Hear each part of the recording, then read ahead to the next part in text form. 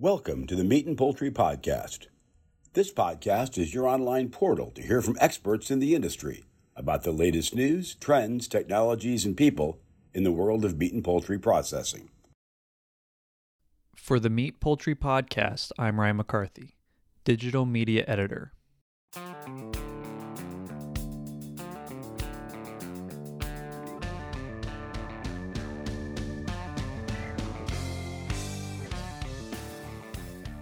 After decades of being in the business of providing seafood to the Denver area, Seattle Fish Company recently took on a new project to broaden its meat portfolio.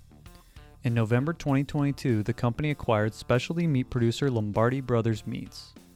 Lombardi also operates a retail meat shop called The Ranch, which was started in 2020 in Denver.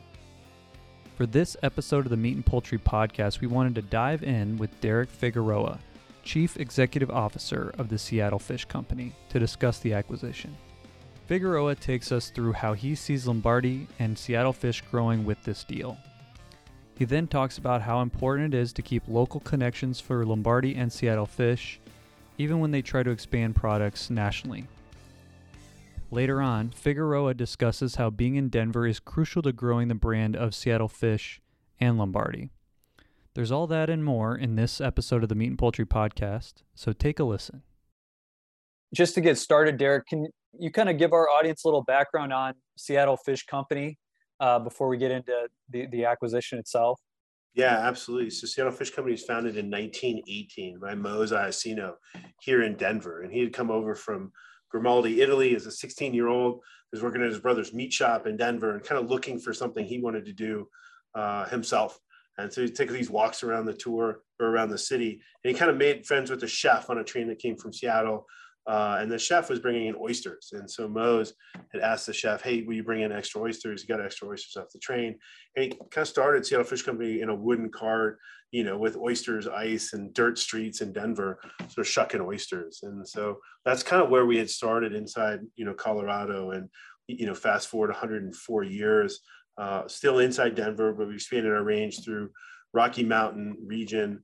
We're probably 95% seafood as a company. 75% of that is fresh, never frozen. So we have a real sort of inherent, maybe not bias, but sort of a proclivity, right, to fresh seafood. Yeah. And then we employ 180 people, kind of operate 24/7 in a 65,000 square foot warehouse with 30 trucks and about 15.5 million pounds a year. Okay. So for you guys to add Lombardi Brothers Meats now, which is another company that's based right in there in Denver, kind of what went into that to being the right time and how it kind of fits into your business of what you guys want to do? Yeah, maybe like sort of three real components that made it the most sense. So first, we sold Seattle Fish Company to Armand Agra back in November of 2021. So Armand Agra is a holding company of Founders Food Group. And Founders owns and has a significant footprint inside terrestrial protein. So they own Walt's Wholesale Meat in Washington. They own McDonald Meat in Seattle, Sierra Meat in Reno, Flocchini Family Provisions in Carson City, where sausages. And they also own Prestige Seafood in Canada, Eastern Canada, who's the largest freshwater catcher producer in North America. So this Founders Group has sort of an extensive holdings around protein in general. Now they had a catcher producer in Prestige, but most of their business is inside sort of that meat. So Seattle Fish Company joins Armand Agra, bringing to the group, a heavy seafood presence, good significant retail expertise, but we didn't have good exposure to meat. So the sale is kind of the first thing that makes sense is, we've got one, now we have resources to be able to sort of acquire and really grow within our market, depending on sort of what the customers need. The second is given sort of, maybe the holdings of our parent company have a lot of expertise inside meat.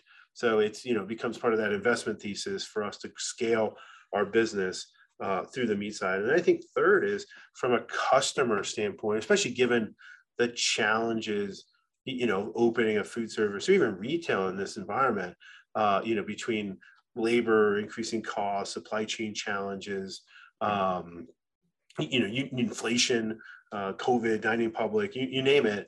I think there's more of a push for engagement with, sort of vendor partners that can either provide more value, reduce drop size, aggregate more items together, just become more of a fulsome partner through sourcing. Yeah.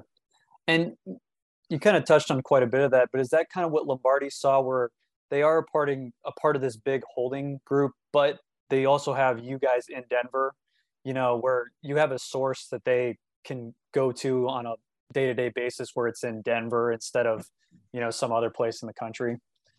Yeah, and it's a good explanation. I mean, maybe a little bit more nuance. So Armand Agro and the holding strategy, it's a family office. So it's a buy and hold for a really long time frame. So this is not like a PE sort of a flip. So you see like Armand Agro and Seattle Fish Company is a good example where they buy a company and they keep that legacy, they keep that history. So if you come into Seattle Fish Company, there's the painting of our founder, Mo Ziacino, in the front, in the front office. I mean, that history is part of what we have. The name Seattle Fish Company is still in the building. We kept 100% of our employees during the sale. So I think that's number one for Lombardi looking for a partner. You don't want to be, sort of absorbed and become a cog in a larger machine, especially when you have, history and deep history inside Denver from 1947. So I think first and foremost, it's attractive for Lombardi to say, if we're going to sell, let's find the right partner. Second is that, it's just given that maybe the scale and the consolidation of some of the protein space, you find inherent economies of scale with partners. And so, it's difficult to run, these 5 production or 5 distribution trucks, through Denver, where Seattle Fish Company have 30. So we're able to, immediately on a 6-fold basis, expand their geography, expand the distribution frequency, and offer what they've done, which is high quality meat and awesome customer service, but you put it on that sort of last mile. And frankly, we already have that established. So it's not, there's really kind of no incremental cost to adding sort of beef. And then, I think the final component, besides finding, somebody that will keep sort of the legacy and invest in the business and then share some services, is the common customer. So you've got, sort of, they have, and I think when we looked at the customer base, it was like a 50%, like some 50% of the customers they're doing business with and 50% are new for us. So I think just the same customer persona at the same time. So I think that was attractive to Lombardi ownership. For you guys, just out of curiosity, how close are your two places in Denver? Just kind of a basic geography question there. Yeah, like 12 minutes. I mean, I think it's okay. And it probably, I could probably say 4 miles, but it's on this like really congested sort of highway. But it's it's a 12-minute jaunt sort of over there. So it makes it it makes it really convenient as well. Something you guys mentioned in the release when I saw it was having the chance for Lombardi to get a more national reach a little bit. I know you guys are focused mainly on Rocky Mountain, but what does it mean for you guys to be able to have this addition when you guys want to push a little more national too? Yeah, and I think the national piece, one of the things that, and I don't know that I did a good job explaining, but when we and Armand Agro buy the company, it's this history of preserving the legacy and preserving the name, right? So that Lombardi name, that Lombardi company, Lombardi employees, that endures. And in a sense, so, but even though you have regional sort of brand names, you're able to provide solutions to customers on a regional basis. So, if it's, like I said, you got something in Seattle, you got something in Reno, you got something in Denver now, you're able to really expand sort of a footprint and provide some common, solution. So if that's, specific sort of, cuts of meats, if we have, specific brands like Royal Ranch is one of the ones that McDonald Meat does, you're able to then scale that over larger, territory. So you can offer common solutions, but from differently branded opcos. And I think it is that scale then that Armand Agro and Seattle Fish Company bring, not just within the region. Like we've got a much bigger footprint than Lombardi did, but also into some of those other markets. If that's a prime, if that's a type of Colorado beef, if that's a type of cut, if that's common processing, I think there's all kinds of opportunities. I know you mentioned that you guys are at about 65,000 square feet. How large is Lombardi's operation? And I know they also have a retail store that they've got as well. So, yeah, so the production facility is maybe 20,000 square feet. and it is a production facility. And then 2 doors down, they have a retail store that's also got sort of some offices. So it's about maybe half the size of Seattle Fish Company footprint. How does a retail shop fit into your guys' business portfolio, and kind of explain that a little bit? Also, just kind of give me a general retail versus food service for you guys at Seattle Fish and also Lombardi too. Yeah, I mean, the retail is an interesting concept because you're taking that Lombardi name and the ranch, directly to folks within the neighborhood to sort of be able to buy it. So it's that kind of providing, food service quality that, only, top chefs or, somebody who finds food service can sort of get, and they get it directly, right? It's not through a ton of intermediaries. So I think we see folks, whether it's your neighbor buying a whole cow and chucking it in a chest freezer. I mean, I think there is, some appeal, right, for customers to know where it comes from.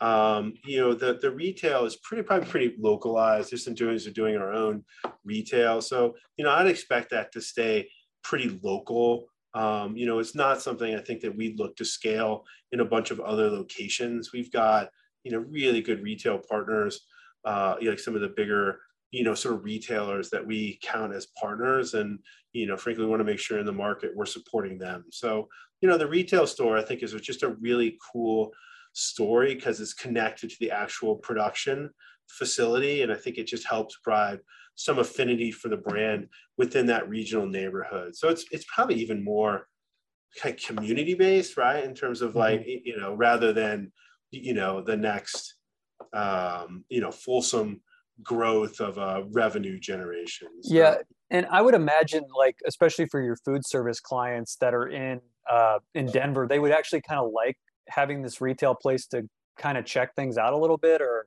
do they have interest in that, or have you guys kind of built up the reputation where they know you? I mean, I guess it gives them more options if they want to come check it out.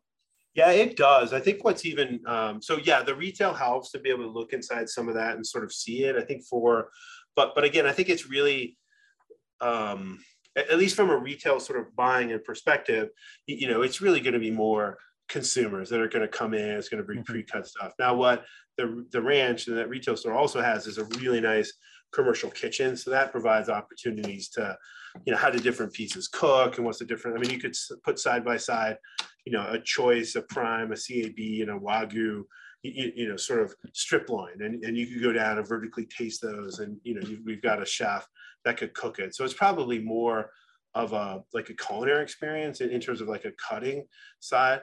But we find sort of from a chef standpoint, there's no substitute to actually going to the facility, right? So I think that's where, the opportunities there, especially maybe with that commercial kitchen, are to bring folks into the production facility to see sort of the quality meat, see it being processed, meet the folks that are behind it, right? I mean, there's, you see chefs and I don't know, I've seen it. And we have Facebook and Instagram is full of folks like doing breakdown and showing how they do a rib. There's something inherently, sort of old school cool about this butchery, like skilled butchery kind of stuff. Yeah. And I think, when you have folks doing this kind of level of production, chefs like to see, and then we could take it over to that retail store, cook it up and try it and just see the differences. Derek, since Seattle Fish has a long history, had you guys gone into other proteins at any point? Has it gone back and forth with bringing on red meat and things like that in the past, or how's that kind of gone? We probably do. It's good. We probably do about 1 million pounds of like, we call it like terrestrial protein, but like chicken, beef, pork and stuff. So we have a really great chicken out of Goshen, Indiana, Miller Farms.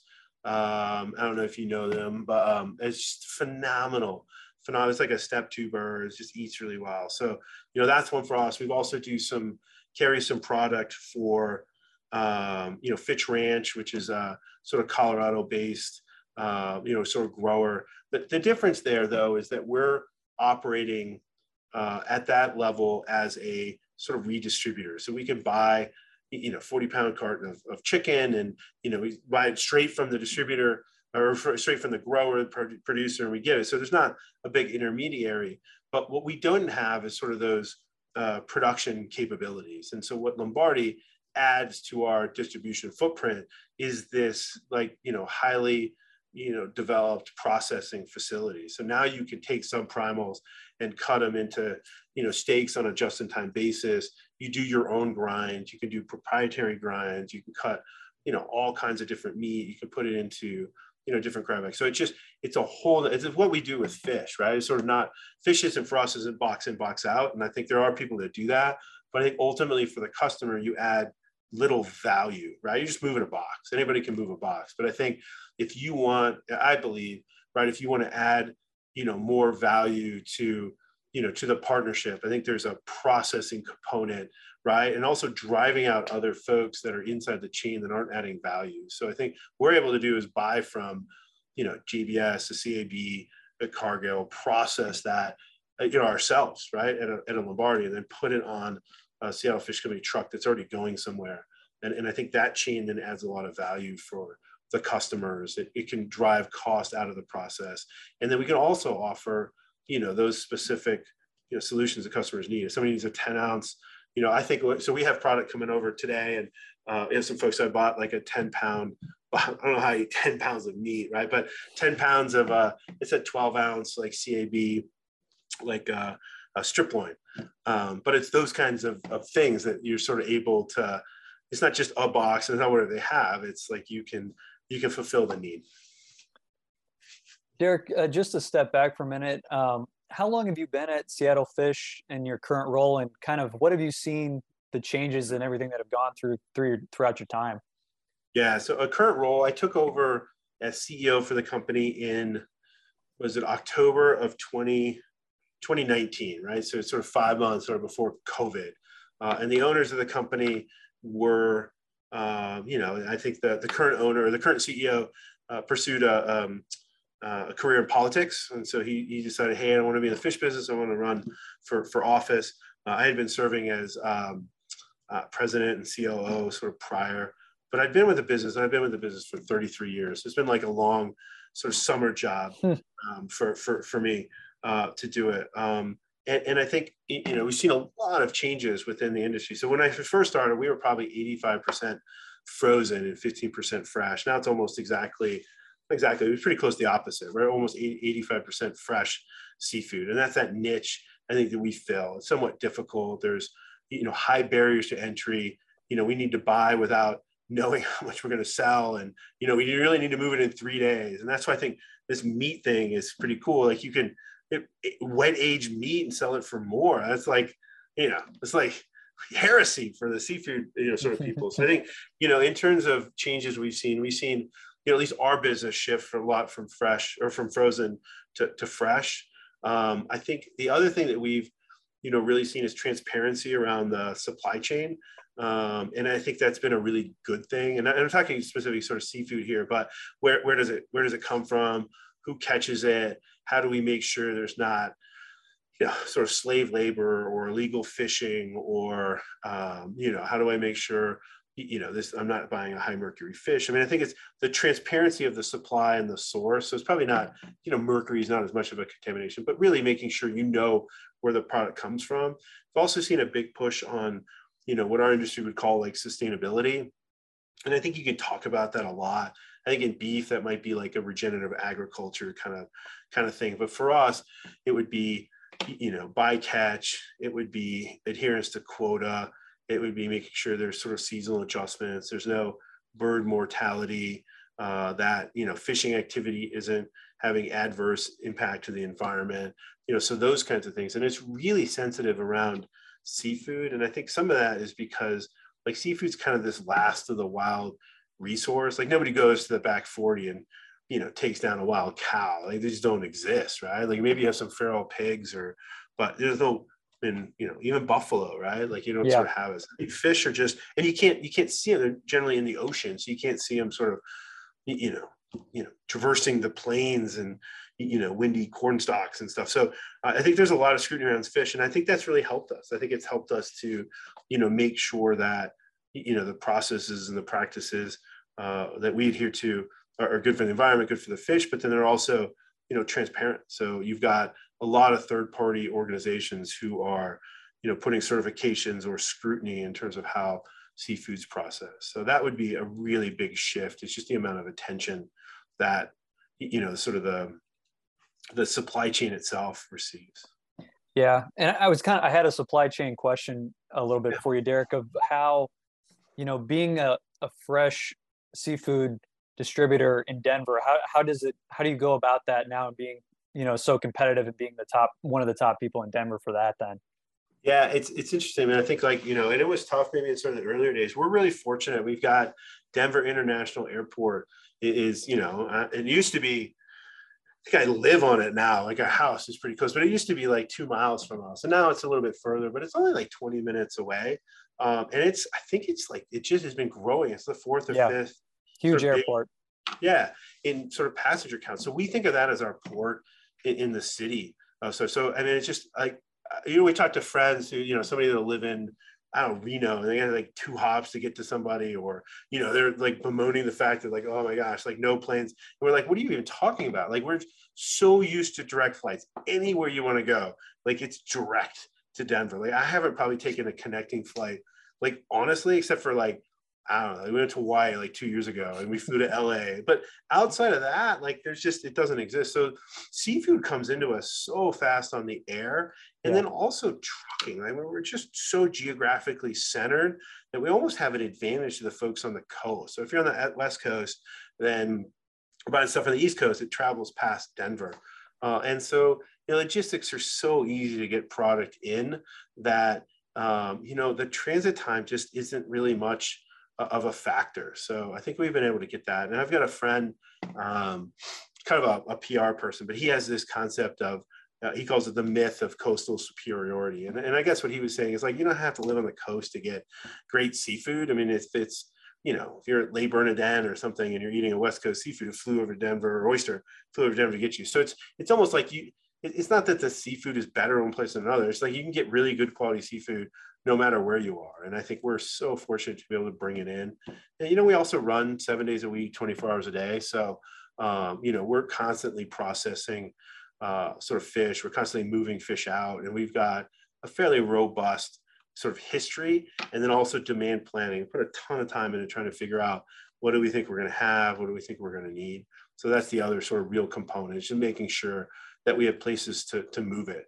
And then, maybe as a segue, this sort of Lombardi piece kind of helps us, because now we have even more customers that, we can talk to, and frankly, we can offer a better solution. So it's not just, hey, do you want to buy fish, or can we help you? It's like, do you want to buy fish and seafood and terrestrial protein? So we can become like a high-end protein sort of distributor, and that'll help us grow volume for fish and for meat. Since you've seen Denver grow so much in the last 30 years, can you touch on, the appeal of that city, of that metro area, of how it's an easy place to sell and grow a brand now, where it has become such a hub, out there in the Mountain West? Yeah, it's great. And we're really fortunate. We always talk about like just how fortunate we are to be inside Colorado. And I think there's a lot of good cities like this. For us, you start with, just the geographical sort of center. And so you don't have folks that have necessarily sort of grown up here. So you have somebody in the East Coast, they'll be like, oh man, I used to get striped bass, or someone in Minnesota, they'll be like, hey, we used to get this walleye. So you get folks with regional preferences, and they all descend here.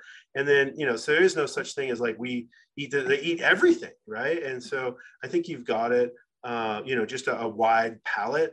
I think number two, from a geographic standpoint, it's fairly educated, it's fairly affluent, and you have a high degree of education. So those things sort of really help from a fitness, and then also share of wallet, like to be able to buy some of it.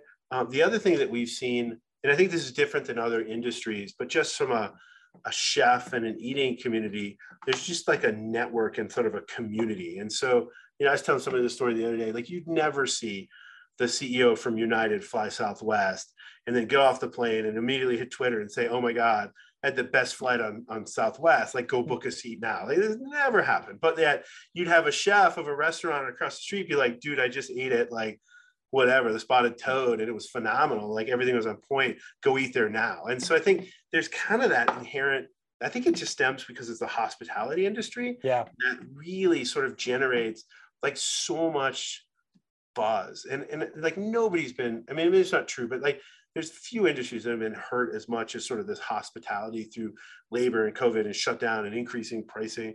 But yeah, they're incredibly resilient. So you just got folks that, also, aren't, that don't pity themselves, that are really looking for different ways to engage customers, that are really nimble, that sort of change on a dime. And I think the last piece that I would probably say is we just got really great media. And I think it's just around, it's not even just food media. Some of it's food media, but on some of the stories. And I think you've seen like these self-styled restaurant critics, like this whole, I don't know, the guy's Pete Wells that makes people cry or something. Like those dudes don't exist in Colorado. And you've had more people being like, hey, this is a good dish. You have that. So it's just kind of a supportive kind of piece. I think just really lucky to be inside this environment that just really fosters, just a great sort of food scene and environment. Derek, this is more of just a general question about protein. And this is one of the last ones I'll have for you. They've always been linked, meat and seafood. You can see them at a counter and stuff like that. But do you feel like they're getting more linked now? Not just you guys doing this, but do you feel like it's the way of things are going now where people are going to really see meat and seafoods, working together more often? I think the easy answer to that is probably yes. Although there'll still be pockets of specialization. So I think what I would probably say, and so we have can I answer this a roundabout way? So we have Sure. a strategic plan, and one of our goals is kind of capture shifting consumer demand. And so what I'd probably say is it would probably be driven by the consumers, right? And sort of the marketplace. So that's what I think we're seeing now in terms of those opportunities. The customer for high-end seafood is not dissimilar from high-end meat. So I think from that piece, you can have a holistic solution that really provides a lot of benefit from somebody to buy from one sort of vendor. Less trips, less invoice, better purchasing power, better relationship. Like I think there's a lot of good to it. The challenge though is you can't be all things to all people. So I would say yes, meat and seafood can exist, but like all not seafood is not equal and all meat is not equal, right? So you've got, you'll always have, like, broadliners do a phenomenal job, like folks like Sysco and Shamrock, and you can go into a restaurant, pretty much buy anything you need from a Sysco or Shamrock, but they'll suffer a little bit because they have so many items, they can't provide all the education. And then because they have so many items, especially on sort of meat and seafood, you'll go through like a SKU rationalization. Well, they carry the items that are, most favorable to sort of customers. And I think you've got some of these more sort of integrated companies now that can come in and offer sort of within the edges of that to be, not everything in meat and seafood, but kind of a tightly controlled sort of range that hits this sort of middle market between, like upper end sort of dining to, sort of retailers to everything. That's sort of a, top 2/3 a piece. So I think, so consumers will demand it. And I think, there's just some externalities on distributors, like trucks are expensive, drivers are hard to get, fuel's expensive. So anything you can do to bring services together, you're going to be a lot better. Because I think at the end of the day, if customer gets a truck, they want a truck. Now they love their driver, and I think it's really important, but it's not, delivery is important, but if you can reduce the number of sort of touch points without compromising quality and relationships, you're going to be better off. So I think it is a little bit strategic for some of the distribution companies. I think if you put these things together in the same customer profiles and personas, you're not violating anything there. And I think generally it's a little bit easier. So I'd say, Ryan, the last of this extremely long answer would be that I think you're starting to dispel this myth of, it's not a myth, right? But this sort of long held preference. If I buy my meat from a meat company, I buy my seafood from a seafood company, right? Like, people want to deal with a meat specialist, they want to deal with a seafood specialist. And I think because these are fairly intertwined, you can provide the same level of service expertise, and sort of scope of goods and not compromise the experience. So I think you'll see more of that. Yeah. No, I appreciate the answer. It wasn't an easy question by any means, so I didn't expect like a super quick answer on it. Should I have just said yes? That was awesome. Yes. Yeah. No, I always appreciate the detail for sure. Derek, the last thing, just quickly, after you guys make this big announcement, kind of what's you detailed quite a bit of it, but what's the outlook now for you guys moving into 23 now, after making Lombardi part of your team? Yeah, I mean, we've got some foundational issues that I think we want to invest in. So, we're putting in a new ERP system to, I think so. Pursuit of technology to, provide increased service, to optimize our business and drop cost. And so I think we've got an obligation to our customers to make sure that we're sort of reducing cost of operation. So anything we can do to add technology, to improve productivity, drop operating costs that benefit our customers, we really want to do. And so that's ERP. We just hired a new IT project manager. He started today. So he'll be in charge of, customer order apps, things to be able to offer self-service and take some of the transactional cost out of it. So that's a big piece for us. I think number two, we talked about wanting to capture shifting consumer demand. So, beyond just sort of processing fish and put it in a box, we actually sent some stuff out today to one of our retail customers. It's a meal, like a composed meal. So it's got, 6-ounce piece of salmon, spice on top of it, artichoke, compound butter inside a skin pack. So I think just playing around with, being able to make value-added processes or value-added products that are, self-serve, so it takes labor out of the store, but they're also really convenient, ready to cook at the consumer place. We think that's kind of important. So we'll invest in that component.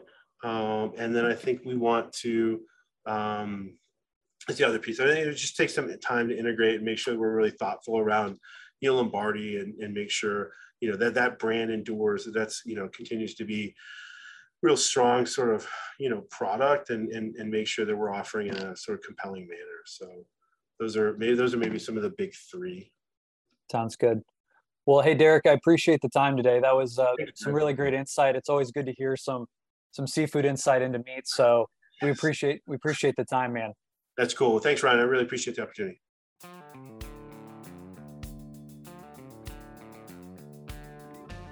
Make sure to check out the latest stories from the monthly print edition and online at meatpoultry.com. Also follow us on social media at Facebook, LinkedIn, Twitter, and Instagram, all by searching at Meat Poultry.